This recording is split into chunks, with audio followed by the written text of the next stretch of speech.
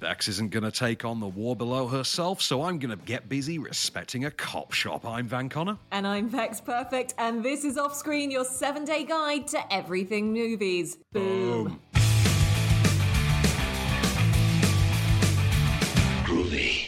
Do you know what? We just couldn't help ourselves. And we were like, who's going to say the boom? I'm going to say the boom. No, you're going to say the boom. Let's both say the boom. Sometimes, isn't it? Yeah.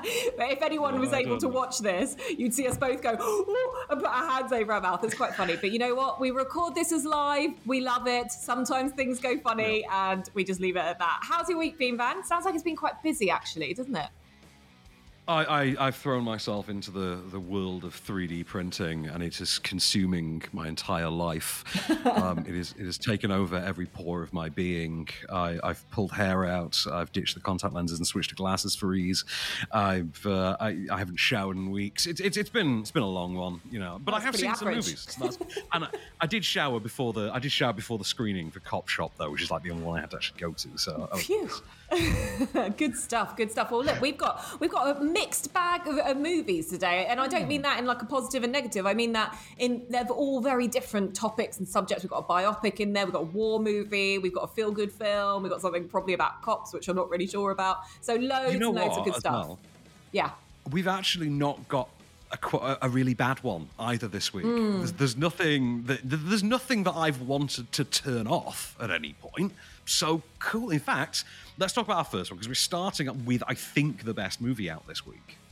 Yeah, we're starting with Herself, which this is my feel-good movie, right? So we just offline were describing this, and you kind of described it, Van, very well as like a Ken Loach film that is a feel-good Ken Loach film, right? It's like Daniel Blake that makes you feel happy. Turn it, yeah. Yeah.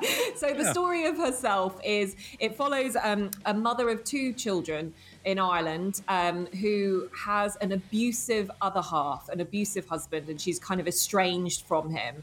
She's not very well off. She's been put into social housing. It's a very, very hard life, and all she wants to do is keep her kids. She works as a cleaner for a doctor who's been very poorly, but she's worked for her for a number of years. They've got a really good relationship together. And one day, this woman basically watches on YouTube that she could build her own house for herself rather than sticking in social housing for about 35,000 euros. And it's a self-build. So she gets upon herself to try and build this house for her and her girls. And the way it kind of plays out is that she gets the whole community involved to help her do it. And it's just delightful. Your mother was far more than a cleaner to me. She was a friend. She helped me through some bloody awful time. I want to give you the land and lend you the money to build your house. Not this much. You can't. I can. You can pay me back over as many years as we decide. What do you say? That's Harriet Water there with Claire Dunn, who I said we just looked this up before we came on to record. I don't know Claire Dunn from anything, and yet she's brilliant in this. She really holds her weight as the mother in this. She can command the screen. She's got she gives you all the feels. There's the empathy there for her. You see her grit, determination. You see her mothering side. It's a beautiful performance, and I think she's got a really exciting future ahead of her. On the flip side of that, you've got Ian Lloyd Anderson as Gary, her partner, who as the partner. Yeah, he makes my skin crawl because it's that it takes a lot of guts, obviously, if you are in an abusive relationship to be able to kind of say enough's enough instead of just going being stuck in this cycle, and it plays out with that. And the thing is about this movie is that it opens with that abuse, right? And the way the filmmaker has done this has done it in a way that is like a very fine line between hitting you like an absolute gut punch to the level of this abuse, but having that fine line where actually it doesn't show you so much that it becomes too graphic. you just know and can anticipate it. And I think that's really clever cinematography and narrative. I'm going to refer back to this exact conversation in about 5 minutes' time, by the way, Okay. just to warn you in advance. But yeah, it's Anderson's performance, I think, because he really just dissolves into this character. And as a result, the domestic abuse angle plays a lot harder. Its emotional highs and its emotional lows are very much high and low. Its highs are high, its lows are low. And it's a really effective film as a result of that. And it's very capably put together. It's Philida Lloyd who's directed this, who did the first Mamma Mia and The Iron Lady. And you don't get that impression. This does not feel like a prestige director. This feels like someone who really wants to make this passionately put together drama, and it really shows. I think this is a tremendous film. I absolutely adored it. So I saw this at the LFF. Would that have been like a year ago? We're coming up to the next LFF. I'm sure this would be a year ago. Yeah, it will be. And I was blown away by this. Absolutely brilliant movie. Can't recommend highly enough that you check it out. So that's Herself, and that's in cinemas from today. Yeah, and I just wanted to point out on that, there was a moment where I thought, this doesn't have a big, shining A-star cast in this, right? A-list cast. Yeah, it doesn't need it, does it? But there was one character who is like the builder who comes in to help Claire Dunn. And I was thinking, God, that would have been such a good role for someone like Brian Cox or something like that to come in and be that character, but it's not. I thought Tim Spall. I had the same thought with Tim Spall, or even just a very different movie with Ray Winston. I thought would be quite. Yeah, those kind of characters. That's who you kind of needed. But I like the fact that it's low key actors in this, names that you won't recognise because you just get lost in the story. Fantastic movie. Really, really enjoyed it. Moving on though, we've got another movie which is a war movie out this week. I described this very quickly as the Hovis advert underground in World War One, and all Van said was stick with that thought. Yeah, because I absolutely agree with you. It just feels like this. First of all, this has very clearly been aimed at a televisual audience rather than a theatrical one. But anyway, let's do the plot first. So, it's World War One, and Tim Goodman Hill plays a general. You know Tim Goodman Hill. He's that guy you always get when you want Ken Branagh, but you can't afford Ken Branagh. You can go get you get the Poundland version, you get like Tim Goodman, and he gives you good Branagh, fair enough. So he's the general who recruits a group of sewer workers, down and outs, who can't really be soldiers. And he recruits them, brings them to the trenches to dig under no man's land to effectively bomb the Germans from beneath. Believe it or not, I had wondered for most of my life how no one had ever attempted this. It took, because it seemed like such an obvious solution to World War One, and it turns out, they did. It's my duty, my responsibility. Your responsibility is to be here with your family. I didn't realize that meant putting our war effort into the hands of uneducated, untrained civilians. Give me 4 months. Can you do it in time? I don't know. We're the only crew that can. Without us, those tunnels are going to fail.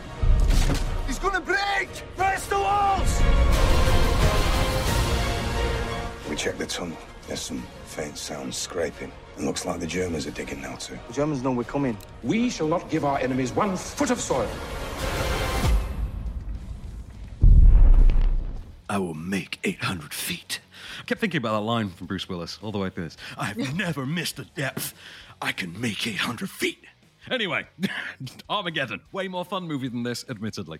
Well, yeah, I was going to say this movie lacks probably the tension and the oomph of most World War One dramas that we see. Yeah, I think it's quite linear in the way that it sort of plays out, and and that's no bad thing. That's just the tack that they've taken. But for me, it's a bit snoozy, if I'm being completely honest.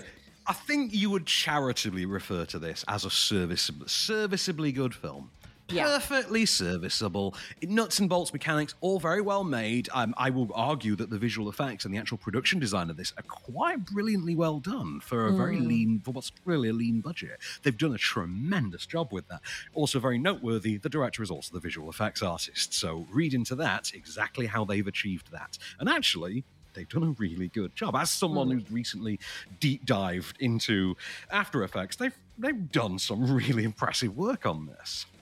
That's J.P. Watts, the director. Having said that, Sam Hazeldine, who along with Tim Goodman Hill are the only really recognisable face in this, they're perfectly good, perfectly fine. But this just feels like a mockbuster that you would release when 1917's in cinemas. Yeah. And like you say, it is very televisual. I think that is the key thing to pull out of this is the televised aspect of it will sort of leave you a little bit like, was I wanting a little bit more? Fine, isn't it? Yeah. Do you know what? This is the type of movie that they might play in film school just for the technical aspect to give you that kind of information. So you can look at it if you are, if you're nerding out over kind of your cinematography, your visual effects, all that kind of stuff, go and watch this for like a 101 on how to do it all. It's a really, really good example. Yeah. But in terms of a dramatic... This is obviously... Yeah, this is someone's uncle's field, isn't it? It's like, we've got access to someone's uncle's field. Let's go and do this. You know that thing with Hammer movies where it used to be like, we've got access to this mansion for like 3 months. Yes. So let's just come up with a bunch of films really quickly to go and do that. Like this could feasibly have been one of those. Cop Shop later on that we're going to talk about has the same thing where I feel like you had a factory and you just thought we'll just come up with a movie to use this factory. Yeah. It's like that. It has that there is that feel to it as well.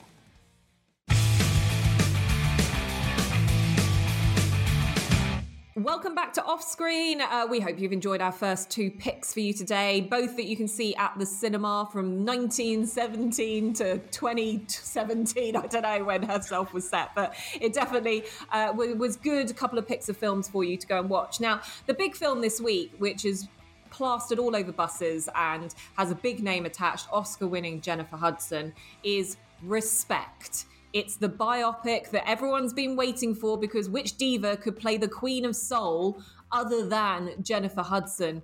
It's the biopic and story of Aretha Franklin and her rise to meteoric fame and iconic status. Just a little bit.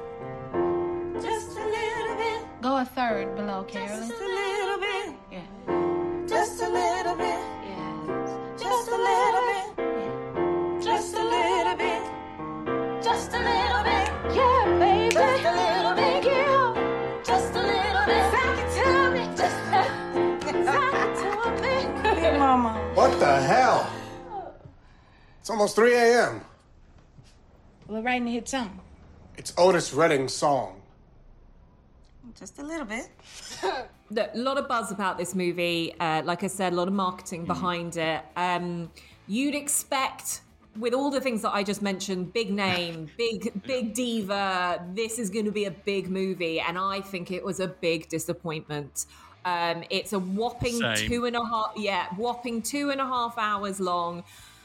Good performance from Jennifer Hudson. Like, let's not beat around the bush. She does a good job. It is there, but do I say it's Oscar worthy? I'm not quite sure at this stage. But it's the look and feel and format of this movie lets this down so much because it just drags, doesn't it, Van? It really does, and that 2.5-hour runtime is just one of the many ways that this insists upon itself as an awards caliber movie. Now, interestingly enough, a film, obviously you and I had the conversation last week, we were talking about watching What's Love Got to Do With It and Respect. Now, I did that at your suggestion, and first of all, it makes Respect even worse, I think, because it kind of points out exactly what I'm going to say now, which is, in the same way that Cats, of all films, had been machine crafted as if to be an awards contender and nothing else. Like, they were going for awards before even considering the fact they were making a film. Like, that's the undeniable thing with Cats, which also, interestingly enough, starred Jennifer Hudson. You've got the same thing here, which was, well, you know what? No one below like 40's really seen What's Love Got to Do With It anymore. They're not going to notice if we just bash the same thing out again and slap an Aretha sticker on it. Slap being the pun intended there, because there's a noticeable filing down of certain age-restrictive elements in this film. So in the same... And this also feeds into the performance of the male co-star, the male co-lead in these films as well. So Jennifer Hudson, perfectly fine. Obvious natural vocal talent. She's a perfectly good performer. Second time in a row she's been in one of these ham-fisted, let's just cobble together an Oscar bait thing. and it doesn't work. I don't know why she can't seem to find a second project that works, because let's be honest, she hasn't been in a good movie since Dreamgirls, and that was 15 years ago, so sooner or later, maybe stop Armie hammering this one. Then you've got the male leads, and Marlon Wayans, very good in it, but he is looming under this shadow of like Lawrence Fishburne's Ike Turner. And because Ike Turner got to be nastier, because he wasn't being specifically chiseled into a 12A age rating, he kind of still takes the weirdly unfortunate crown as king of the woman beaters. You know what I mean? Then you've got Liesl Tommy, who directs, and this is her feature debut. Very well directed, but it's so pedestrianly Oscar bait. It's all like, okay, boilerplate prestige filter slapped over the top of this very traditional framing, and then you've got the scene, as our clip points out, which is, oh yeah, play that rhythm again. Oh, what's this song I've just randomly picked up off the table? What's this? Respect. Sounds interesting. Those moments, the chubby moment, as Mark Kermode says all the time.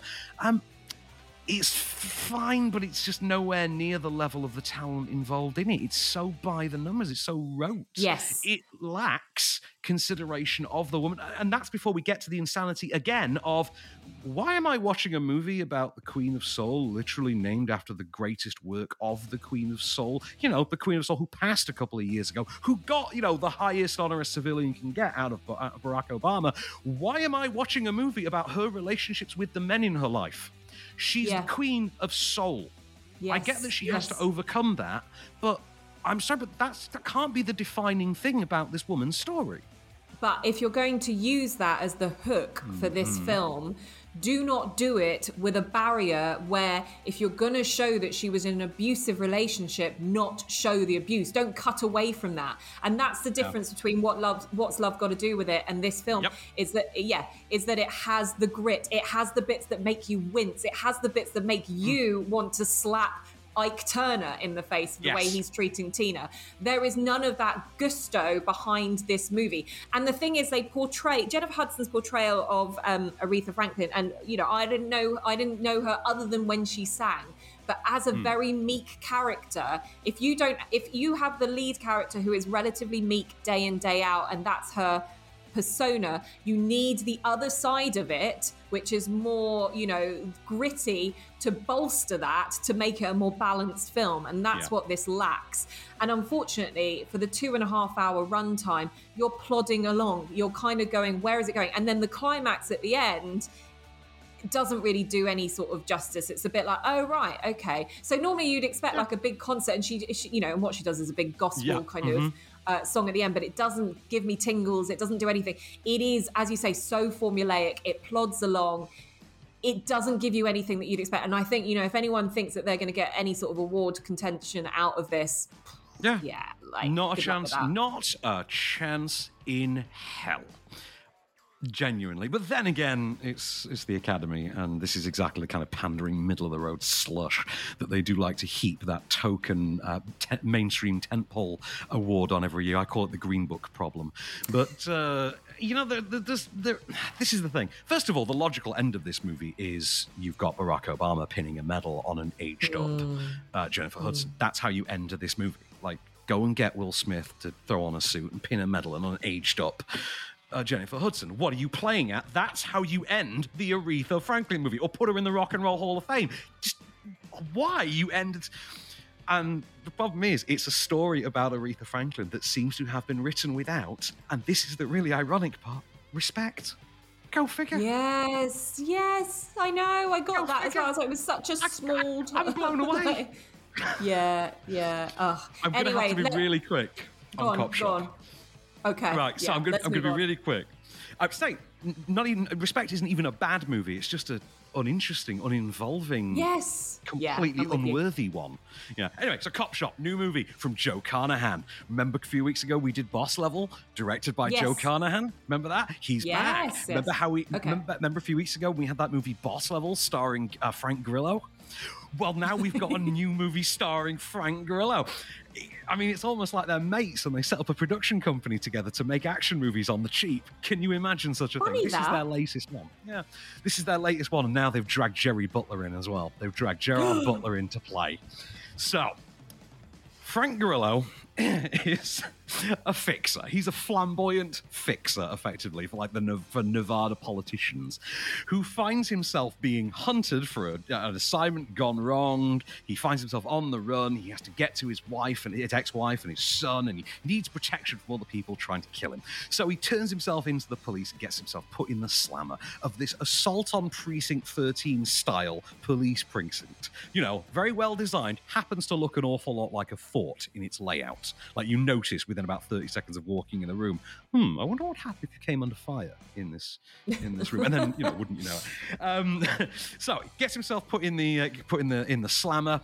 A drunk then gets brought in, played by Gerard Butler, and who it turns out very quickly is revealed to be a hitman who's there to take out Frank Grillo. The precinct then comes under siege by another hitman who's there to take out Frank Grillo. In the middle of all this as well is the arresting officer who brought in Frank Grillo, played by Alexis Lauder, who has to navigate just who's on the side of the angels on this one, who deserves to be killed, and who's going to let her get out of here alive. How bad is it? Are you an idiot, Teddy? Anthony Lamb. I'm going by the more friendly and less formal Tony these days. Clear off my contract. No can do. This contract is free fire, as there are competing parties for one Theodore Moretto. Bob, are we going to duel to the death? Get me out of here. Always and only about Teddy. Teddy Moretto does nothing! Here they come. Let's make a deal, man. I got a lot of money. There's no deal to be made. Come on, Teddy. You know how this goes. 2 points I want to make about this movie. I haven't seen it, but I don't understand the synopsis because all I heard when you were talking was Frank Grillo. So that's just one point I want to make. There was too many Grillos in one description for me. That's just there. Secondly, there was a lot of grilling. Yeah, there's a lot of grilling about Grillo there. And secondly, how's our mate Jerry? Well, you know what? He's still doing. I think he's still doing the bee venom thing in the face again. Okay. For some reason, I don't know what that's about, but yeah.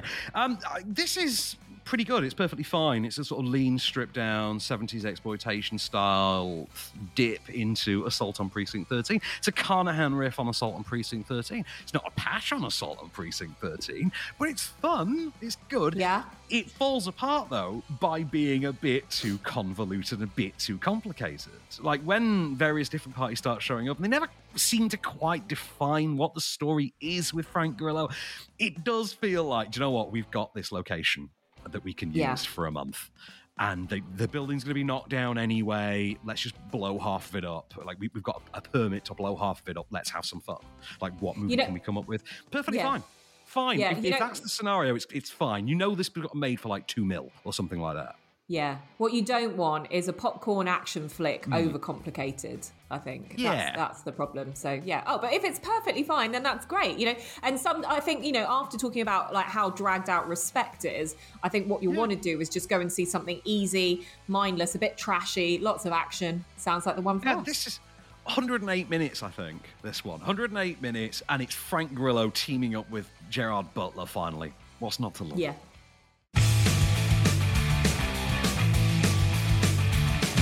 Welcome back to Offscreen. Now, moving you from the cinema to the couch, we have your 7-day guide to all of the movies on your telly box. And we're going to start with a big 1998 hyped up space movie, aren't we, Van?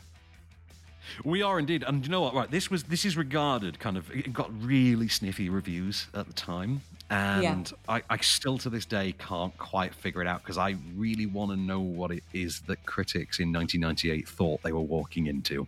Like, what film did they expect they were getting delivered? Because I thought we were getting a pumped up, you know, late 90s Apollo 440 driven, hoo-ha, plasticified remake, feature film adaptation, not a remake, sorry, of Lost in Space, of the 60s TV series, the classic Lost in Space.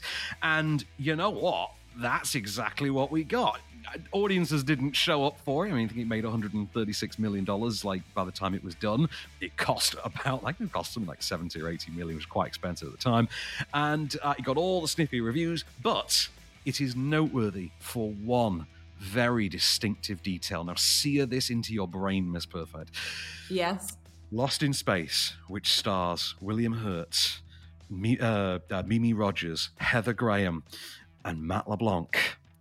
Lost in Space was the movie that took Titanic off the #1 spot after 15 weeks. That is a statistic you will never forget now. You'll forget the number, but you will never forget that Lost in Space took Titanic off the #1 spot after 15 weeks. It's like 4 months, isn't it? Do you know what? That's the gift that keeps on giving. That is a great pub quiz answer. Oh, yeah. Pub quiz is perfect, isn't it? Yeah. Yeah. But worth checking brilliant. out. Worth checking out. A good time, sort of big blast, late 90s sci-fi family-friendly actioner. It's got the planet episodes, it's got the space episodes, it's got the creature episodes, all mashed into one plot. 4:05 Saturday afternoon on 5 Star. Watch this with the kids. It's a good time, and it's just worth it for just the gung-ho theatrics of Matt LeBlanc with Apollo 440 blaring in the background, shouting out the words, "Last one to kill a bad guy buys the beers." I love this movie. And another movie that I think I love more in hindsight. You picked this one. Yeah, I love it more in hindsight. Since Luca, actually, I love it more in hindsight. Yeah. BBC One, 3:10, Sunday afternoon. Another one I think you can watch with the family. You know, you watch with the family. It is, of course, Pixar's Brave. You're a fan of this, I assume? Yeah, I do, and I always try and find a nice little Sunday afternoon movie for the family on our rundown each week. And you know, Kelly MacDonald, Scottish, you know, kind of like ginger hair. It's all very. I just really like it, and I think I haven't seen it in a while, but I do like the kind of sentiment behind this movie, and I think it's a good Pixar movie.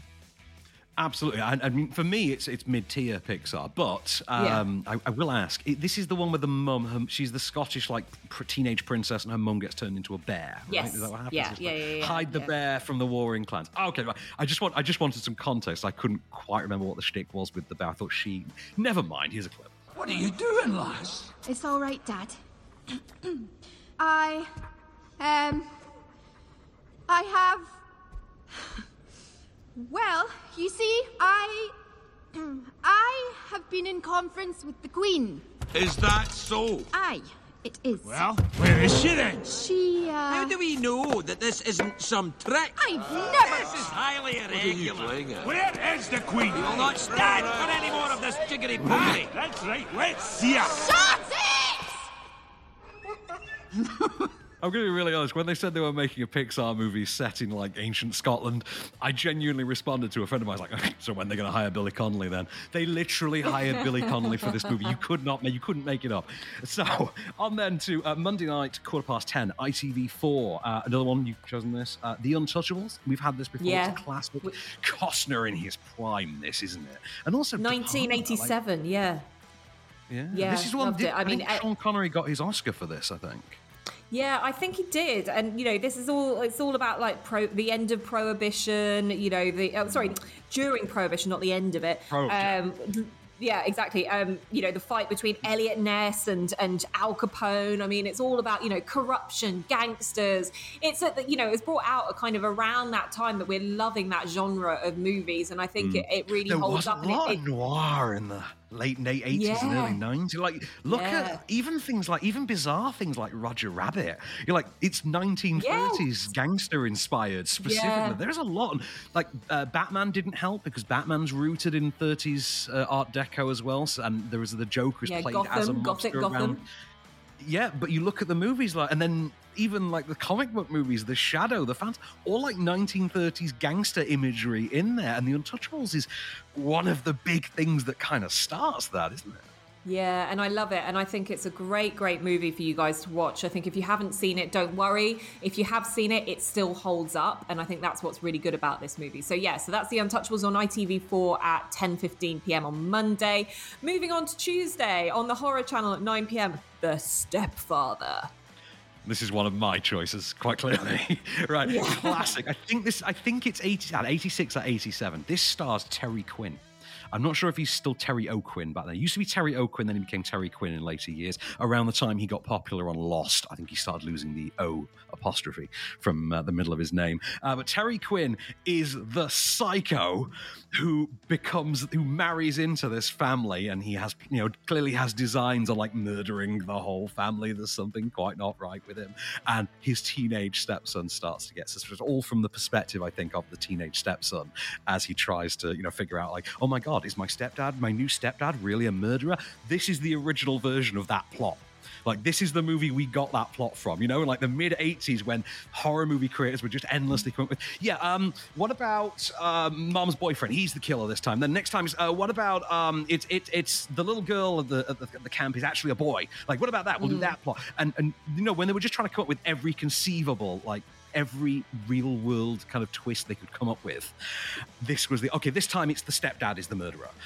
Let's do that as the plot. They remade this in 2009, I believe, with Dylan Walsh from Nip Tuck as the stepdad, and Penn Badgley. Penn Badgley. Yeah, Penn Badgley. Yeah, was the teenage son, and his girlfriend was Amber Heard. That was the 2009 version. It was crap, but it was kind of enjoyable crap. The kind of thing you and I love. 100-minute long slapstick. But this is the original Terry Quinn version. You can't top it. He's so good in it. Catch this on the Horror Channel at 9 p.m. on Tuesday nights, like 90 minutes. It is a really solid A to B. But what if this time the stepdad's the mom's new husband's the serial killer? That idea. Just go with that. That idea. Run with it. Yeah, exactly. And it's Terry Quinn. He's always... But I'm going to pass over to you for this one, because I know you feel quite strongly about this one. I love this movie, but I know you love it even more. 9 p.m, Film 4, Wednesday night. We're going to have to be quick with the next two after this one.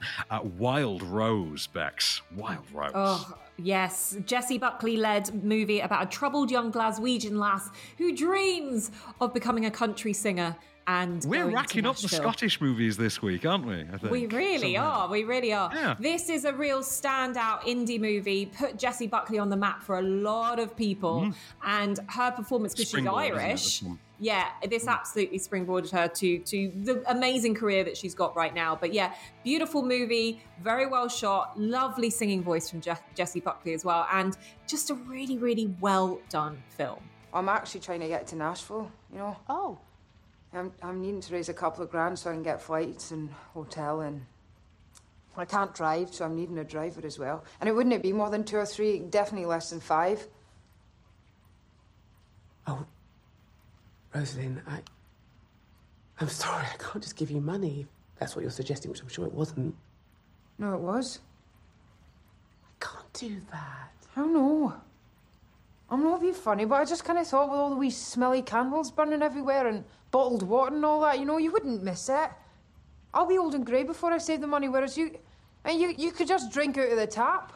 Oh, such a brilliant performance. We're going to leave it at that with that because you just go and enjoy it if you haven't seen it. It's a great film. Something completely different now for you on Thursday. Van, I'm going to hand this over to you for the last two of our movies this week because we can run through them quite quickly. But Film 4, 11:20 p.m. is The Incredible Hulk. Which one is this? Who's playing the Hulk this time? I can't remember. This is Edward Norton, but it is the Mark Ruffalo version of the character. So this is Ed Norton in the MCU, the only actual standalone MCU Hulk movie. There's a whole legal entanglement thing going over it, so the Hulk can only be a supporting character now. But I think this is a really solid A to B thriller, like just a chase movie. That's all it is. It's also now going to become part of the canon, more importantly as well, because of Tim Roth and She-Hulk and things like that. So I would, if you've not seen it, now's a good time to catch The Incredible Hulk. Also, that's on, say, Film 4, 11:20. It's a 100-minute long film, so it's late night, but, a lot of us are working from home.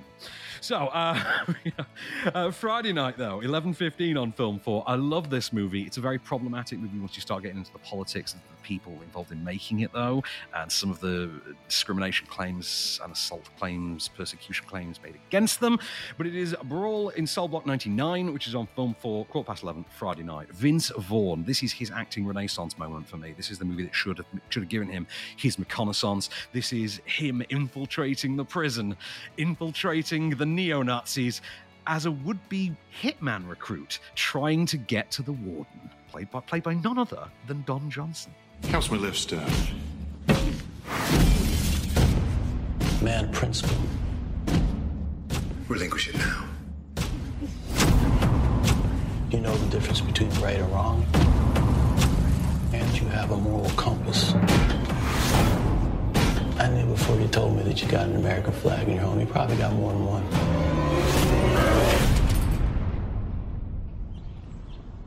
You're a patriot. Mate, give me some Miami Vice Don Johnson on a movie screen. I'll watch it. Right, that is all of your movies that are on your small screen this week. We're going to wrap this up right here and move ourselves across to DVD, Blu-rays and streaming, so stick with us here at Offscreen.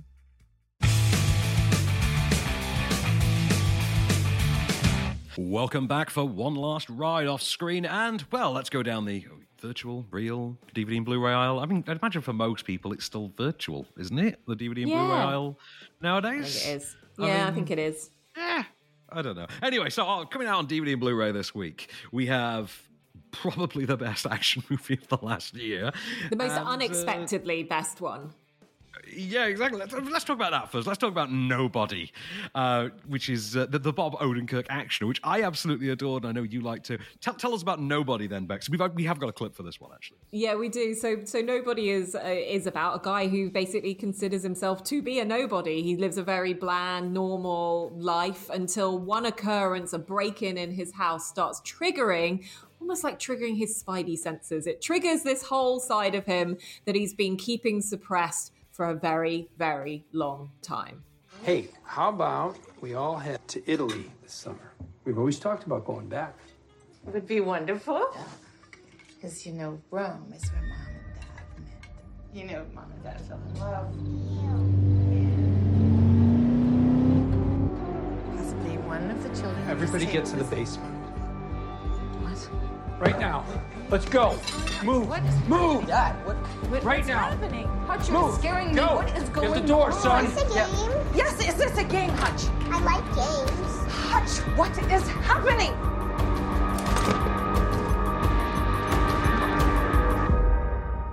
Don't call 911. Okay, so this is the film that I think sucker punches you into something you did not expect. And that's why it's so good.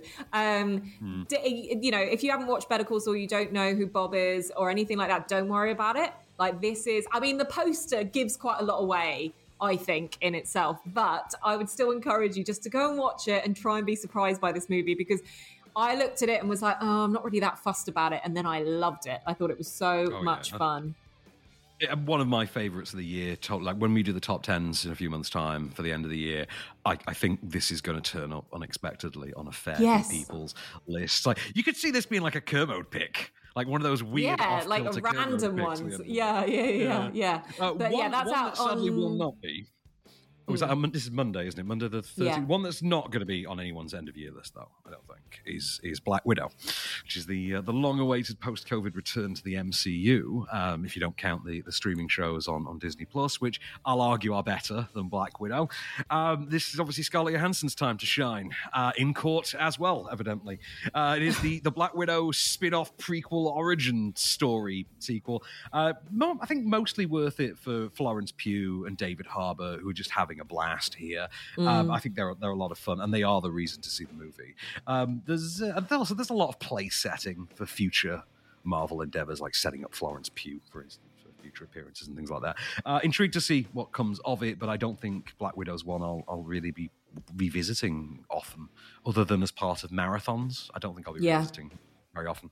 Let's move over to streaming then, and a film that's coming out next Wednesday on Netflix that I know you love, Bex. Yes. I'll get the gasoline. You bring the matches. Let's go.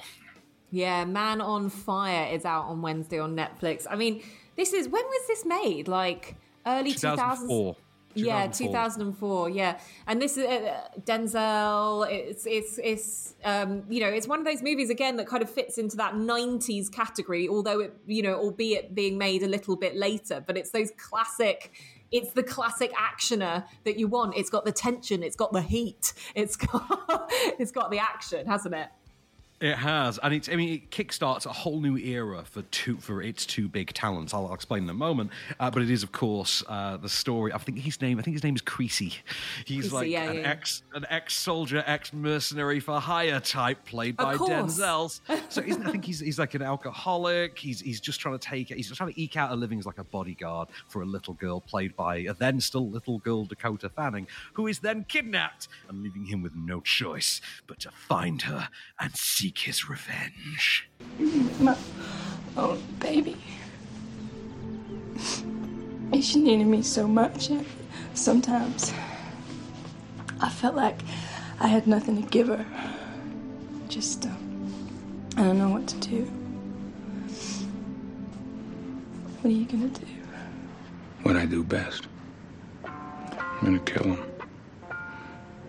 Anyone that was involved, anybody who profited from it, anybody who opens their eyes at me.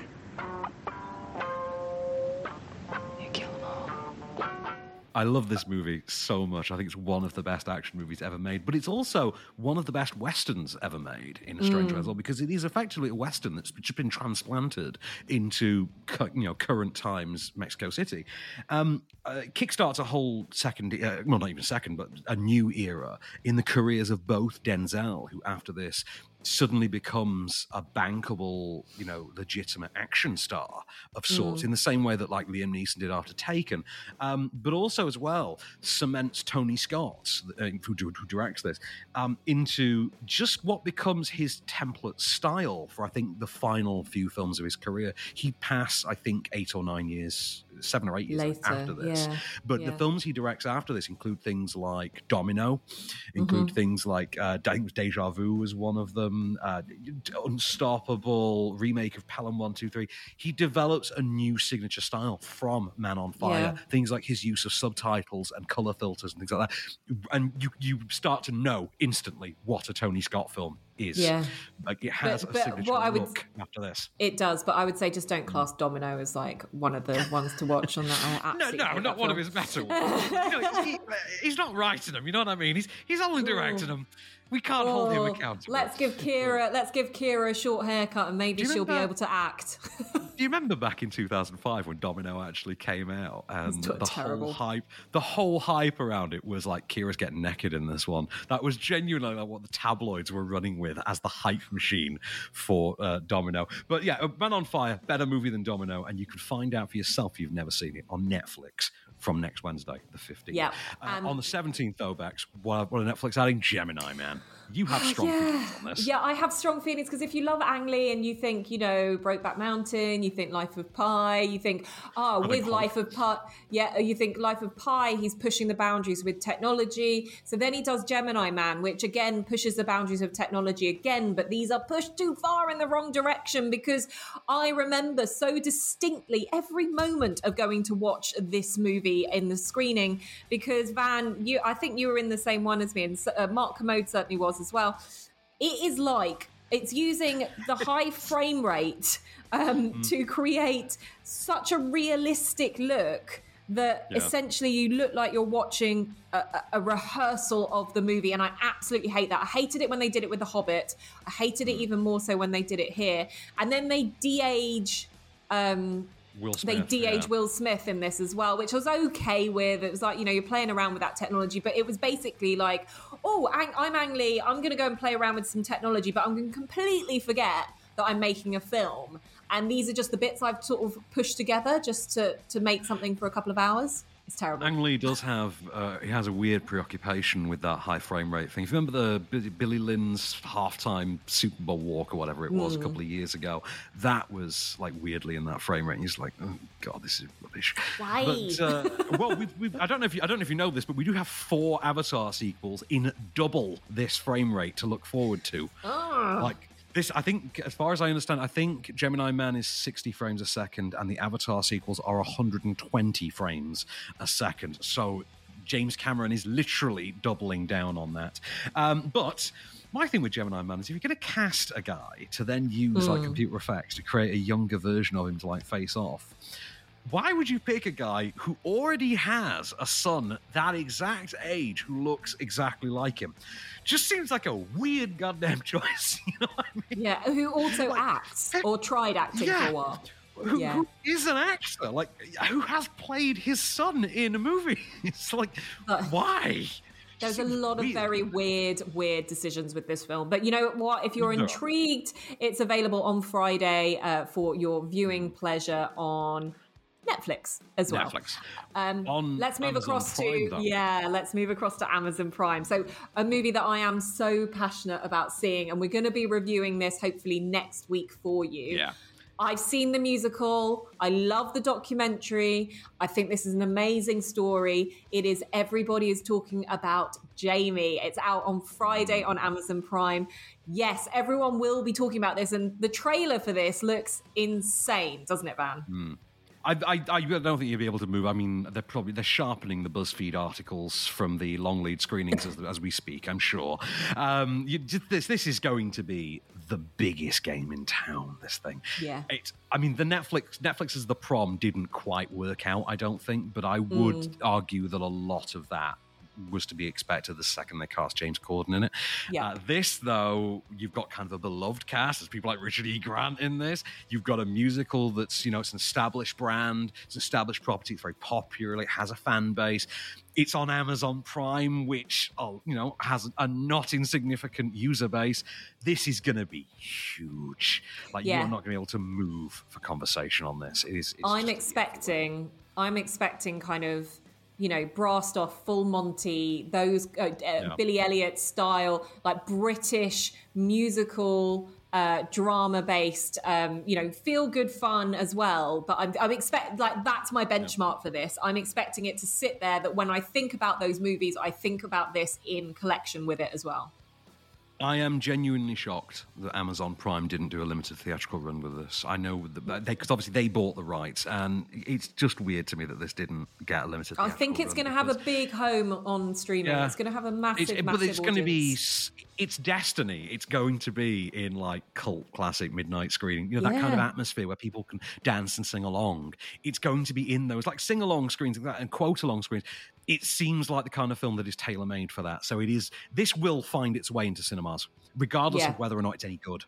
Just keep your eye on the keep your eye on the Prince Charles Cinema. Yeah, exactly. See what comes out of that. Brilliant. Okay, well, that is rounding up all of our streaming DVD and Blu-ray, and in fact, that is rounding up our podcast for yet another week. A really good selection of films this week. Nothing that was too dire. Nothing that we needed to rant about, which is good. Every now and again, we seem to be pretty placid on the old film front and not too opinionated, which is good. And that is one of these weeks. Next week, we're obviously going to be leading with Everybody's Talking About Jamie, because I think that is going to be the zeitgeist movie that we are going to be looking at next week. But we'll keep you posted with all the top movies on the big screen, the small screen, and everything in between as well. But for now, I've been Bex Perfect. I've been That Connor, and we shall return.